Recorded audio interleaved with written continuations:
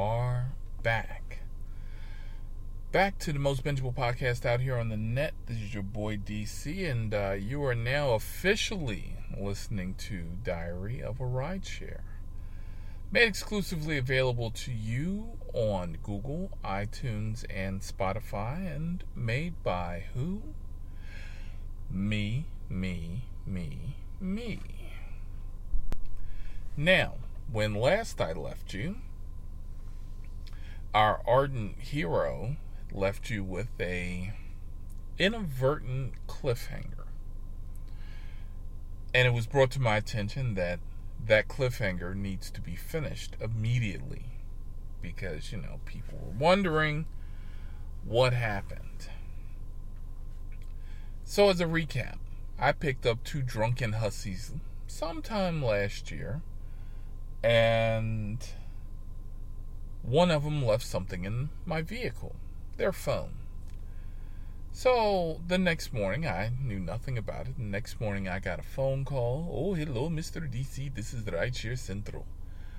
Of course, go out, find the phone, which I did, customer calls, inform them that I have it. And that, hey, your safety and my safety of the utmost importance. My meeting spot is usually, almost always, the LEC. Down here it's the LEC, it's the Law Enforcement Center. It's like the Hall of Justice, and okay. Either which way, that's my normal go-to spot, Gotta have a cop, it's either one or two places you can find cops. The donut shop or the LEC. I ain't got money for donuts, so I guess it's the LEC. Either which way, think nothing of it. Go on about my damn day. Of course, my day started at 6:45 in the morning, and I didn't get in till 3 a.m. And my call at 6:45 in the morning is with some chipper asshole from Bangladesh or Bangkok or Belarus or somewhere, okay? Either which way. At about 8:40, I get this bang. And I mean, like the policeman bang, that kind of bang. And it's incessant. And I'm like, everybody's looking at me, I'm looking at everybody, and I'm like, take the kid upstairs, because some shit's about ready to pop off. I don't invite too many people to my house. Hell, I invite very little people into my house. Okay, scratch that. I got some motherfuckers who drop in, but, like that Kermit the Frog meme where, he's sitting there drinking a fucking cup of tea and he's like, I hear you knocking, but I ain't responding because your ass ain't called. Yeah, that's usually me. So I go unlock the door. Open the door. It's the drunken hussy. And she's there to get her phone. And the first words are, I know this isn't safe, and I just really need my phone. Bitch, if you knew it wasn't safe, why the fuck did you show up at my house? Why did you show the fuck up? Okay? It's 2018, 2019 now. Motherfuckers get killed for getting in the wrong damn Uber. You take it one step further in the horror movie and show up at a strange person's house. I ain't strange. A little odd, a little weird, a little irregular. But you get the point. You show up at my house, my residence, my place of living, my home, my sanctuary. You show up because you can't wait another hour and a half or 2 hours to get your property safely. And I'm looking at her, and I've got the blank stare because, you no longer have the nice DC. You no longer have the pleasant DC. You have the DC who's looking at you like, what the fuck? You have just violated the sanctity of the entire rideshare agreement. Now, I know most of you are probably sitting there, you're like, what? I would never... Yeah. But it goes one step further. Now, Rideshare 1 and Rideshare 2, as much as I do love my job, we're just going to go down the line on this one. So if you find a passenger's items, you get $15. Sometimes, depending upon the item, the passenger is usually, really happy and they're really cool, and, they might toss you a couple extra bucks or, something. Not show the fuck up at your house. Because, in my mind state, I don't know you. I don't know your friends, your family, your fuck buddy, your fuck friend, your boyfriend, your boy toy. Hell, I know nothing about you except that you were drunk as shit. You were taking pictures of your friend who was also drunk as shit, and you were making memes and putting her dumb ass up on Snapchat. That's all I know about you. You smelled nice. You weren't that cute, but you smelled nice.